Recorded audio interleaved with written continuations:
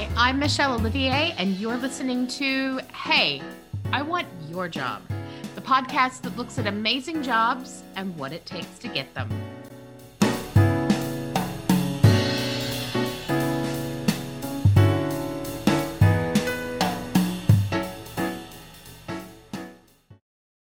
Welcome to Hey, I Want Your Job.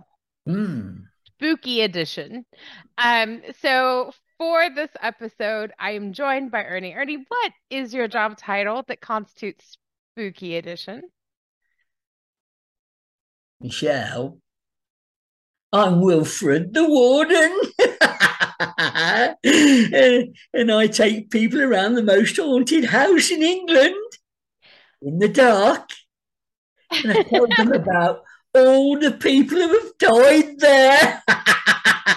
Yeah, I do that.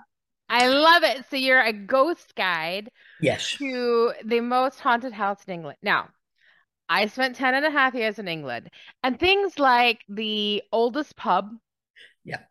the oldest home, or the most haunted home are hotly debated. There's like 6 different pubs Absolutely. that will all tell you they're the oldest pub in England and Yes. swear on blind on all things. And that is a much like easier to quantify than most haunted. So explain to me what your house is and why Yeah. it is definitively the most haunted house in England. Right. The house is called Shreve House and Barn. It's now under the title, if people want to Google, Tudor World, Leamington Spa. You will see a frontage of a house that was built in 1480 with a huge wooden gate which dated from the 1500s. And when we opened the gate, the cobbled stones were laid around about 1535. Now, as you go into the gate and you look at the extension of the house, you'll notice that the middle part of the house is brick. The reason for that was in 1596, it caught fire. It was originally the Three Tons Tavern with a thatched roof. Shakespeare drank there, and the owner was William Rogers, who Shakespeare shaped Falstaff on. The Three Tons caught fire and took half of Stratford with it. So from that day forward, the council decreed that there must be no more thatched roofs in Stratford. So anyone visiting Stratford, if they see a thatched roof, it means that that house is outside the boundaries of Stratford. Now, the name Stratford is important. It comes from the Saxon stret, meaning street, and ford, meaning bridge over the river. And so every weekend, thousands of people come to visit a street with a bridge over a river. What a waste of time. Hmm. Actually, it has grown since then. A bit, a bit. A bit. Having been to Stratford and Leamington Spa, Yeah, neither is what you would call not more than a street with a bridge over it. absolutely. In the daytime, Shreve House is a working museum. Okay. Families can take their children around and learn all about the Tudor times. Mothers can find out, or women can find out if they're witches through a simple quiz. Okay. Mind you, since the first question is, are you a woman? And that's worth 10 points. You're pretty certain to be a witch. Okay.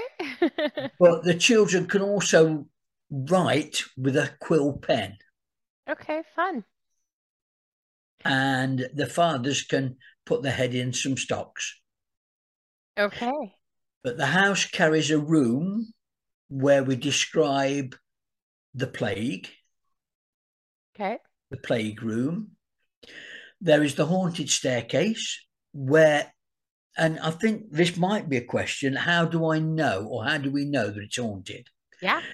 If you go on TripAdvisor, you will see quotes, testimonial from people who've said that they've been touched when no one was around them. They've had their rings twisted on their finger. When we talk about Lucy, 8 to 11 years old, who went to school in the house and was known for her skills as a thief and pickpocket. Okay. And So yet, how many ghosts are there total in the house? in the house, we have testament to about 40 spirits who Okay. have walked up and down the haunted staircase. And do they all have names like Lucy? Well, one of them is William Shreve himself. Okay. People have described him in the gift shop before they've even seen him. They have seen, they say, William Shreve in the gift shop. They've seen him on the stairs because we say that as the strongest spirit in the house and as the owner, he was bequeathed the house in 1536 by Henry VIII. Some say it was for his prowess with the longbow. Others believe it was for his part in the imprisonment and the execution of Sir Thomas More, because it was at a time when the Catholics were hated in England. Okay. And as further testament, if anyone Googles most haunted live with Derek Acora, most haunted live Tudor world, they will see video of Derek Acora collapsing, being possessed, screaming, "They've taken my arms! They've taken my arms!" And when we invited him, when we took him outside and recovered and we invited him back, he refused to come back. But you will see footage of Derek Acora collapsing in one of the rooms. And have you personally seen the ghosts or encountered them? Because you're there a lot. So, Yeah, I am there a lot. No, I haven't seen a ghost. But in the winter, my last tour finishes at 9 o'clock at night. It's dark. mhm. I have to walk up the cobblestones, the same cobblestones that all the people that died have walked up. I go into a barn where we tell the story of Jane Ward, the witch of Sheep Street, but it's in the dark. And then I go into a changing room which was used by witches up to about 10 years ago. Now I have a question about that. So you said a changing room that was used by witches. Yeah. Are we talking about like from the original Tudor definition you gave a moment ago, which was you're a woman, that's 10 No. points, congratulations? Like Right. how are we classifying witches? Are we talking about modern pagans, Wicca Yeah. practitioners? Like what is Yeah. that like? So Jane Ward was only called the Witch of Sheep Street because she lived on her own in a small hovel for 40 years. And there was a man who lived close by in Ems Court called John Davies. He had a daughter who became very ill with an illness that no one could diagnose. They blamed Jane Ward. One evening, as she walked back to her cottage, Davies attacked her with a knife, cut her across the eye, because they believed that if you cut a witch across the eye with a knife, she lost her powers. She died of shock. But the witches that came to the barn were modern day witches from covens around Warwickshire. Okay. When they went into the changing room, the first two that came out were met by a figure in the doorway, a cloak with no face, just two burning eyes. They ran back into the changing room in time to see the cloaks being scattered all over the room by an unseen hand. 3 weeks later, they got all the covens of Warwickshire together, all the leaders, and they performed a cleansing ceremony in the barn. And from that day to this, so far, Jane Ward has not been seen. So it was believed that Jane Ward was the hooded figure with the burning eyes. Yes. Okay.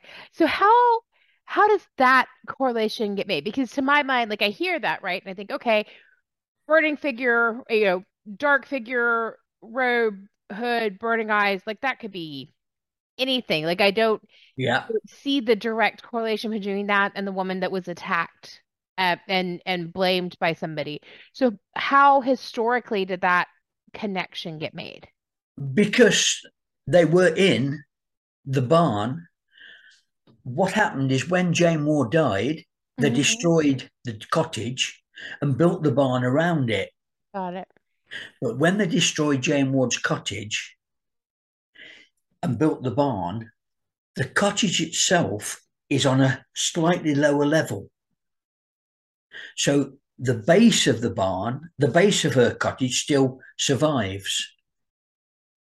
And it was Jane Ward's cottage. Got it. Okay. So this is fascinating. How did you come to be part of this world, though? Because I can't imagine as a small child, you were like, here's what I'm gonna do. I'm going to be a ghost tour person. Never. So how did this come about then? 4 years ago, I saw an advertisement in a paper. The local theatre wanted extras for a Halloween play called The Lurker in the Loft. It was the Loft Theatre.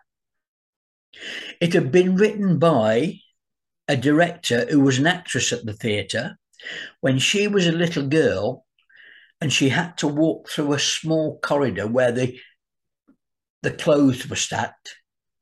It was dark. She remembered the fear of walking along that corridor. And that was the start of her idea. Now, the play didn't take part wholly on the stage. For 6 days leading up to Halloween, the staff turned every part of the theatre into a horror chamber. Now, when I turned up for rehearsals as an extra, the director said, unfortunately, there's not enough actors or actresses turned up. I want you all to take part. So I'd never been on the stage, although for 20 years I have been a mentor to professional business owners who use the words sleepless nights, anxiety and dread when they faced a network group or a live audience. So I'd been talking to a live audience anyway. But the lurker in the loft meant that my first job was as a doorman at the walkway that leads up to the theatre. And that job meant that I had to stand on the street. You'll know Leamington. This is the bridge that goes over the river, and the theatre is alongside it. I had to stand at the bridge, dressed in a bowler hat that was too big, a tie, a bow tie that was on skew width, a long black coat that was dirty. My face was white with black eyes, and there was a red scar all the way down the cheek. And nobody batted an eyelid, which should tell you a little bit about Leamington. But I say I've been out on a few nights on the Raz in the UK, in the Leamington area, and I don't know that I would have batted an eye either. No. I'm not going to lie. But when people turned and walked down the colonnade, I'd let them go past. And then, oh, going to the theatre, are you? I can't afford the theatre, me. I ain't got the money, you see. And I'd escort them down to the door leading into the booking office. And then I might say, ladies first. And so all the men would go to the back. Then I'd pick a particular woman who looked as if she was up for a laugh, and I'd go up to her and say, "Is he with you?" And she'd say, "Yes." And I'd say, "Well, if anything happens to him, can I have your phone number?" You'd never get away with it, would you? Unless you were dressed like that. And then I'd take them in, they'd book the tickets. I'd say, "Thank you, ladies and gentlemen. I'm going to hand you over to the manager. He's even crazier than I am." That was the start. And then 3 to 4 years later, that director that booked me told me that Tudor World in Stratford were looking for a ghost guide. That's how I got the job. And if I could mention, Michelle, that I also run a channel called No Story Stagnates. It's on YouTube. It's an interview with business owners and people from all over the world. And we take their story from before they were born to where they are now, stories in the decades and the lessons they learnt from them. And it starts with one question. If I could ask you the question, Michelle. Okay. Do you know how your mother and father met? Absolutely. Can you tell me? So our origin story in our family is actually a bit of a legend. So my parents both were married to other people at university, and my mom was a year behind my dad, and she was the first editor in chief for the university newspaper at Texas A&M, which is a big deal university over here. I've heard of Texas A&M, yeah. There you go. And my dad was a writer, and a bad one. Yeah. Mostly he was on the payroll because he was drinking buddies with the other editor. Yeah. And so she would fire him. So she met him the first time, firing him for doing a terrible job. And he was like, "All right." And then he took out the other editor and got hired back on. Right. And finally, she ousted the other editor. And he came and she was like, "Now what? You're just fired." He was like, "All right, well, you want to go have a drink? I know I'm still fired, but let's go have a drink." She was like, "Why not?" And so they went and had a drink. And after that, they decided that they were in love. And a few months later, they loaded up a car, realized the whole time they had lived next door to each other and married housing, and loaded up the car and drove off into the sunset, and were ridiculously puppy dog in love 46 years later when he died. Right. And the whole lesson from that, Michelle, is if your mum would have said no that day when he asked her out, you wouldn't be here. Nah, he'd have asked the next day and kept asking until she said yes, Ernie. I have faith in my dad.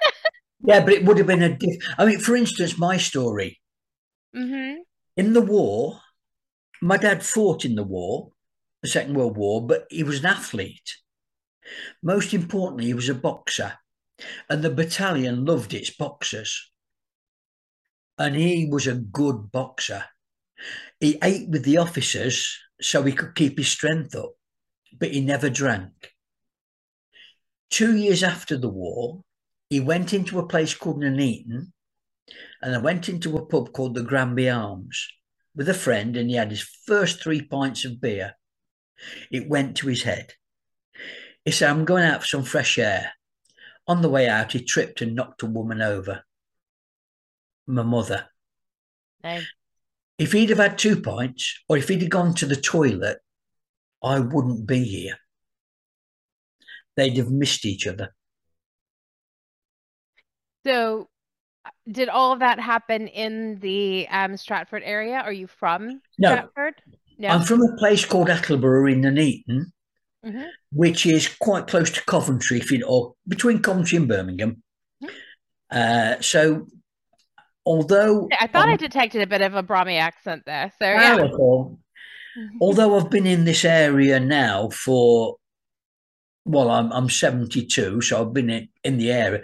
I've done a fair amount of traveling as well. And it's that traveling, I think, that has given me the confidence not only to be a speaker, but also to understand. I've got a program called the 4 Ps of perfect presentation, which means that you prepare your presentation, you practice it so you know it off by heart. That gives you the confidence to have the right posture. And then the 4th P is to perform. Even if you're speaking in front of an audience for 60 seconds with your pitch, perform. Educate and entertain the business owners who are in the audience, who are your sales force. And that's my idea of what I do every time a group of people come into the haunted house. I have to perform. So do you have are your stories scripted? Is it more dynamic than that? Like if I thought, oh my God, that Ernie is the best, am I Yeah. going to hear the same exact like verbatim stories every night? No, Do you like do you have a couple that you rotate between? no, there's just one script. Okay. There's one script, but we are allowed to add or subtract depending on the size of the order. I mean, if I've got 2 people in who come in on a particular tour, then I can extend the script so that they do get their full 50 to 60 minutes. But if I've got 20 people on the tour, then I have to delete parts of the script to get them round. And that's why I advocate for business owners to learn their presentation. So what is on the average night? How many people do you have on your tour? Is it normally fully booked or is it like 20, 30 people, or do you No, normally have five? Like about, the maximum we have is 20 okay, because the rooms are quite small, although there's a lot of sure. rooms, they're quite small. The minimum is 2. And honestly, sometimes I'll turn up and they'll say, you've got two people on your 6 o'clock. And then suddenly a party of 10 will come and say, we want to come at 6 o'clock. So suddenly, it's from having psyched myself up for a tour of 2 You're and gonna, that script, I've got a tour of 12 and I've got to change the timing of the script. But sure. the fact that I know the script means I can do that successfully. Do you have regulars that come all the time? Sometimes. And that's intriguing. They often come on birthdays or celebrations. Why would anybody want a birthday at a haunted house? My husband would love it. I will tell Yeah, you 100%. My husband, yeah, the whole time so my husband is English. yeah, And when I was there, like every year he would be like, babe, because there's like at least yeah, 10 hotels that all claim to be the most haunted hotel in England. yeah, If he had absolutely. had his druthers all 10 years, we'd have stayed Yeah. in a different one of those hotels. I was like, no, No, that's not about to happen. I am delighted to go visit, but I am not going to jeopardize my sleep. no, The fact that this may or may not be haunted with spirits that absolutely. may or may not be in the mood to have me there. No, no, no. No. But yes, he would have loved it. He is absolutely a nut for that sort of thing. In Yeah. fact, we went to Warwick Castle, Uh-huh. which also is supposed to be haunted, Absolutely. and we did the ghost tour there.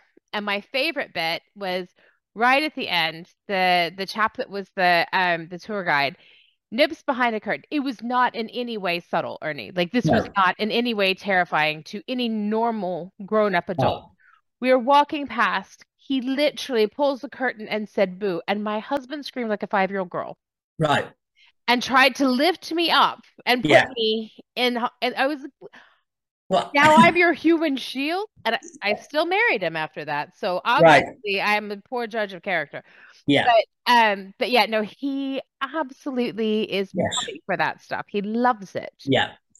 So And, you know, Michelle, we rarely get people from Stratford come in, he, but we do get Americans, Japanese, Eastern Europeans, people from London coming up for the weekend, Wales.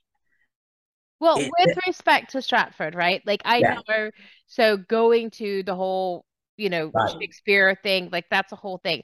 But there's only so much Shakespeare you can right. do. And it's Yeah, a bit of a trek, right? So I can totally see why all of the tourists who come out for the Shakespeare yeah, experience would wind up doing the ghost tour. I think it's amazing. And I have to say for a while we lived in San Jose, and there's right. a building there called the Winchester Mystery House. I don't know if you've ever heard of it. No, no. It's amazing. So it was built by the wife of the founder of Winchester Rifles, Yeah, yes. who obviously just had, more money than Solomon. And she was convinced that she was being haunted by the ghosts of all the Native Americans that were killed with Winchester guns. Right. And that the only way, and some psychic told her that the only way to keep them from getting her was to keep building this house. And so Ah, there's doors that go nowhere and walls that back onto walls and like the whole thing. It's crazy. And it's so cool. And there's a guy and of course it's also supposed to be haunted because it wouldn't be any fun if it weren't. no. And there's a chap there who does the tours that was my husband and I's favorite. Ah, And we would go like every other weekend to hear his same spiel because yeah, he was so great. We knew his schedule. yeah. He was our guy at Winchester. He was on the mark. That's Yeah, right. And he was delightful. And I like when you do your voice and your character, it really reminds me of right. him. And yeah, so absolutely. I could totally see that if we lived in Stratford, we would be Yeah. absolutely regulars. Um, Right. Something you said there brought me to another story, if I can, mm, Michelle. 1964, my last year at school, we were asked if we wanted pen friends. I wrote to America. I got a letter back that was beautifully written. I sent a letter back, and on the next airmail envelope, there was the picture of the most beautiful girl I'd ever seen. And for 4 years, we wrote every 3 to 4 weeks. It's 1968. I went over to visit her and stay with her. Summer of Love. I mean, But on the first night, we went to a school playground with a roundabout on it. And after a bit of talk, we kissed for the first time. And I put 4 years of passion into the kiss, and she backed away. I didn't know why. I later learned that I came on too strong. We were just sort of polite to each other for the three weeks I was there. And when we left, I shook hands. It was no more than that. Stratford had an open day where they closed the roads off and they had stalls all the way up and down the street. And there was a gypsy caravan there. So I walked up the steps of this gypsy caravan, opened the door. It was dark, but I could see a woman's face, table with a crystal ball. And she said, cross my palm with silver. I gave some money. She said, close your eyes and make a wish. Closed my eyes and I wished I could see that girl again. And when I opened my eyes, she said, your wish was across the water and it will come true. Obviously not, because I'd already tried to write to her and no reply, no internet in those days. 2002, I'm on the internet and the American election comes up and I write 3 or 4 lines about it and then forget all about it. 3 months later, I go back to that site.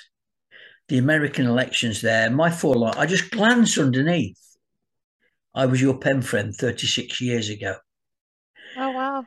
So 2006, married with a family. I go over and they put me up in the basement. But I was talking across the kitchen table as we're talking now, and she told me that her best friend was the daughter of a Lakota chief, and he looked after eagles. Now, I'm fascinated with birds of prey, so I said, can I meet him?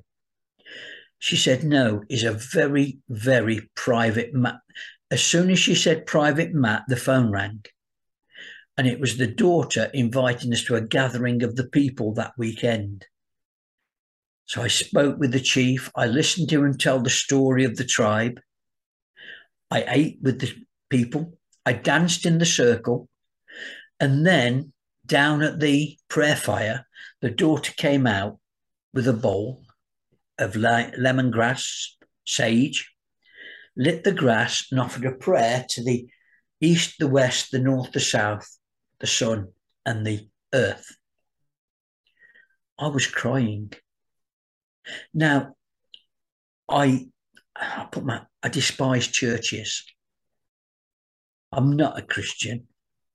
But on that day in the open field, I got tears in my eyes when a Native American woman was praying to Wakantanka. And I also heard this.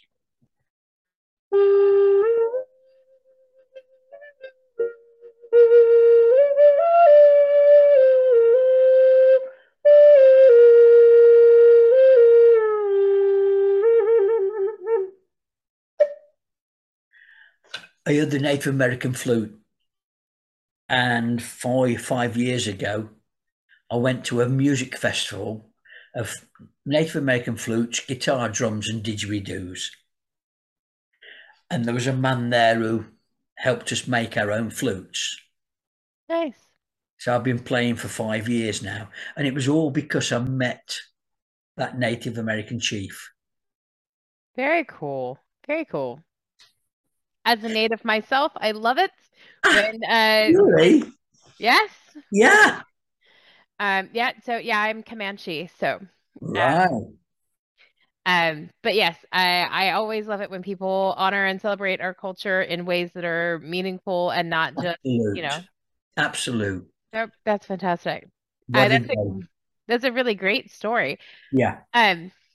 So tell me, so we never quite got to at what point did you start your interest in ghosts and the supernatural, or do you have one? Like, do you just enjoy the play acting part of it, and it happens to be about ghosts, but it could just as easily be about ghost chickens or yeah.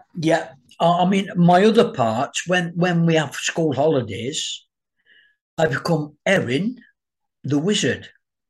It sounds a bit more pagan than Ernie the wizard, so I've just changed the letters around a bit. Erin the wizard.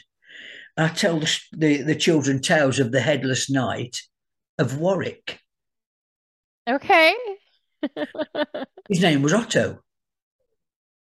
He was a knight at Warwick, and he fell in love with a very beautiful woman. Unfortunately, it was the king's wife. And the king didn't take kindly to men falling in love with his wife. So he chopped off Otto's head and he stuck it under his arm. And he said to Otto, you must walk the streets of Warwick and Stratford until someone smiles at you. Would you smile at a man whose head's under his arm, Michelle? Well, I don't know. Is his head smiling? It's a good job he didn't meet you then, or I wouldn't have this story. No one smiled at him. So he walked the streets of Stratford for 200 years until he came to the bottom of Shreve House. He walked up the cobbles into the barn. He looked around the barn and I could hear some commotion. So I came out of my workshop. I saw Otto. Otto saw me. And when I saw Otto, and when Otto saw me, the problem was when Otto went, his head fell onto the floor. Now my daughter heard the commotion. She came out. She saw Otto's head on the floor and she smiled at it. And Otto smiled back. She put Otto's head on the shoulders, but unfortunately she hadn't got her glasses on. The nose pointed that way, the eyes pointed that way, and the ears pointed that way. But she smiled. Would you smile at a man whose nose pointed that way, Michelle? Was he smiling at me? Eyes pointed that way. Well, he may well have been, because when my daughter smiled, Otto smiled back. He disappeared. And they do say that he now lies peacefully in his grave. That's the story for children. That's a very sweet story for children. And do the children ever say that they would smile at him? Or do they always say no? Well, some do. Okay. I say, oh, it's a good job you didn't meet him now, or I wouldn't have a story. But most of them say no. And the thing is, the strange thing is, Michelle, now, oftentimes, the children stop listening. The parents are engrossed, but the children have lost a bit of interest by. And is that down to mobile phones too? Well, I will tell you that my children would be enthralled. So they are 4 and 5, and they would love it. Oh yeah, They yeah. love anything related to they like the idea of scary things. They do not Yeah. like the No. reality of being scared of anything, but they Right. would love that kind of a story. I may Yeah. even steal it for a bedtime story. Absolute. Because yes, they would, Absolute. my children would be rapt. They would think that's Yeah. the best thing ever. So yeah. And what that has done, and what I tried to get over to people, is I was a shy kid. When I grew I up, cannot imagine you being shy. You're so, boisterous and in the flamboyant. 1950s, in my family, we were not allowed to talk at the dinner table at all, eat in silence. I couldn't talk after dinner because my dad had just come back from a long shift at work.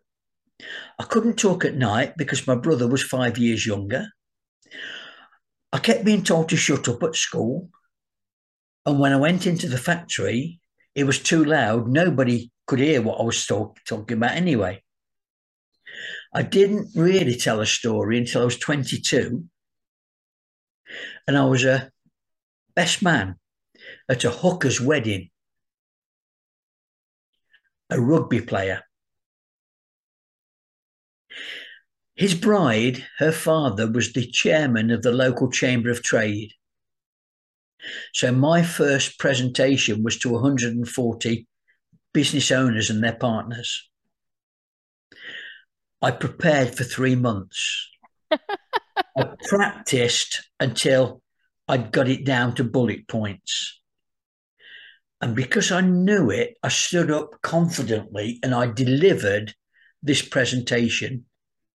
I performed and I got a standing ovation. Oh, As a best man.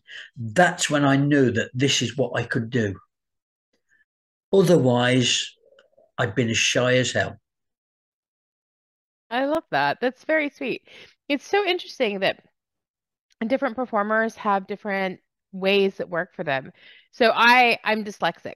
And I was a national champion orator and debater when I was a kid. And as an orator, they always want you to, write out this giant speech and then memorize it word for word. And I couldn't. I absolutely, the words would swim in my head if I tried to do that, and it just didn't work at all. So instead, I just had talking points, and then I would, shall we say, jazz style riff Yeah. between the talking points. And so, like, it was every single time I ever performed it, it was different. Yes. Um, but it was very, very effective for me as a strategy to very definitively not practice. That when I Absolute. tried to Right. practice, then I would overthink and it would come off Yeah. as wooden and awful and hokey, like none of Yes. the things that you would want in a speech. And so yeah, but I know other performers that would be death for them. They Yes. really needed Yeah. to have it fully scripted and, Yes. verbatim go down it. So I think it's so interesting how different minds work and how Yeah. different people need different types of structures like that to be successful. So you've talked about two ways of learning the script. Mm-hmm. Yeah. But at no time, or maybe once or twice through that, what you've just said, you went, uh, and that to me is a killer for business owners at network meetings. Hi, I'm Ernie Boxall, and I help you take your business from where it is now to where you want it to be. And I do that by working with you one to one. And no, not for me, you don't. Not if you're erring and that to me is a missed opportunity. I think that fluidity of speech is really important and it definitely conveys confidence, and confidence is always attractive Absolutely. in business and theater, whatever. But I also think that there is something uniquely beautiful about people who are humble and people Uh-huh. who are able to come in and be nervous and be authentic and own that Yes. nervousness. I have been very impressed with people who have come in and said, Uh, "You're really bad at this." Um, yeah. and then all of the things you just said, Yeah. but by beginning with owning those nerves, Yes. it's again very it's now you're rooting for the underdog and everybody loves an underdog. Now everybody's pulling for them to be Uh, successful and you get an extra level of interest. And I'm not saying that I think people should put on that as an effect. no, But I think no. when it is genuine and it's clear that it's genuine and the person has owned it, that is, again, it's a very different type Did of they improve? engaging. Did they improve? Not always. Sometimes they sucked Right. the whole time. Okay. Well, I would love to work with them. I think I could help them improve. I mean, I'm a recruiter, so I've done hundreds of thousands of interviews, Yeah. and that, I mean, so I've seen all of it, Right. the variabilities, and I do think that there is just some, I know empirically that that is something that's interesting. I think it's very different when Yeah. you are a performer. So when Right. you don't want your ghost tour person to tell No. you, well, I'm new here. I don't Yeah. really know what I'm doing. No, that's right. But I don't want my audience when I'm doing my 60-second pitch. I don't want them to hear me umming and erring, and particularly with the work I do. Yeah. Yeah. So yeah, I will embrace both ways. So tell me a bit more about Tudor House. Is it a charity? Is it you No, said it's a living museum. it's a living Museum. museum. It's owned by a husband, wife, and brother, and they absolutely need people to come through the gate. They get no support from any foundation. The house is kept up by the people who come through the gate. Is it not a national one of the National No, Trust at all? no, Oh, no, interesting. With it being that old, I'm so absolutely surprised that it's not on the registry. no, no. They've had to look after the upkeep themselves. Mm. So we've got 1480 at the front. Hmm. The middle part was built in 1596 after the fire. And then at the back, it's very similar to the front. And the beauty about the front and the back is that they are still the original. They don't have nails in, they've got wooden pegs. So it's all original. The cobbles, as I say, 1596. 1642 was the first battle of the Civil War at a village called Kyneton, 10 miles away. And the house was a billet and a hospital for some of the parliamentarian troops. Oh, wow. One more story. Yes, please. It was a schoolhouse, and one of the visitors to the school was a man called Dr. John Dee, one of the most educated men in Britain, astronomer, alchemist, and astrologer. He was also Queen Elizabeth's spy when he was invited to France and Spain to talk to the kings. And when he wanted to get a message back to Elizabeth in secret, he signed it Gospel Truth 007. 00 meant that it was for Elizabeth's eyes only. And 7 was his number in the code. The original 007, Dr. John Dee. And is his ghost at the house as well, or he was just a visitor, a historic visitor? As ghost, I don't know, but at the start of the tour, before the tours come round, I take round little electric candles. I get to don Dr. Dee's desk. As I'm putting the candle down, his hand is quite close. And I swear, every night, I think that hand is going to come on top, because his eyes are looking, although he's looking at the table, his eyes are looking at the people there. And I swear, one night his hand's going to clamp down on mine.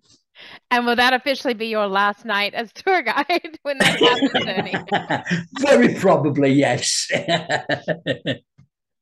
Oh, my days. That is fantastic. Well, listen, we are coming next summer to England because the boys have not been over yet because they're small and COVID, etc.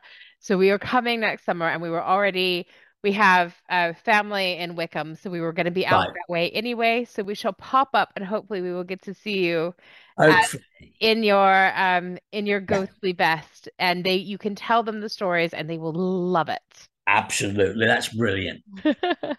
Thank you so much. So we're running out of time. So what have I not asked you that I should have asked?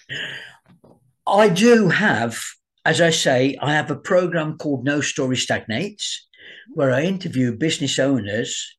If people go to my info, you'll see the link. And if they press the button called Watch on YouTube, they will see all the interviews I've done with business owners throughout the world. It goes onto my channel, podcast, No Story Stagnates. But my program also is how to shine instead of shiver when you face a live audience. And that's a 5-webinar program, which is on sale for £1,700. And it takes people on a deep dive down to find, I say, the keys to unlock the awesomeness. Because I don't say climb the mountain, I say deep down. Because to create that confident, comfortable feeling of speaking, I think we have to get in touch with our emotions that have held us back. I think that's probably true for a lot of people. Yeah. Yeah. Well, we will have links to all of those things so that people can go and check them out and check out your thank you. All of that. And thank you so much for joining me. I really appreciated it. It's been a real pleasure, Michelle, even from the middle of the early morning. I know. I was surprised. Thank you so much. I will let you get on now. Thank you so much, Ernie. Thank you, Michelle. Take care. You've been listening to Hey, I Want Your Job.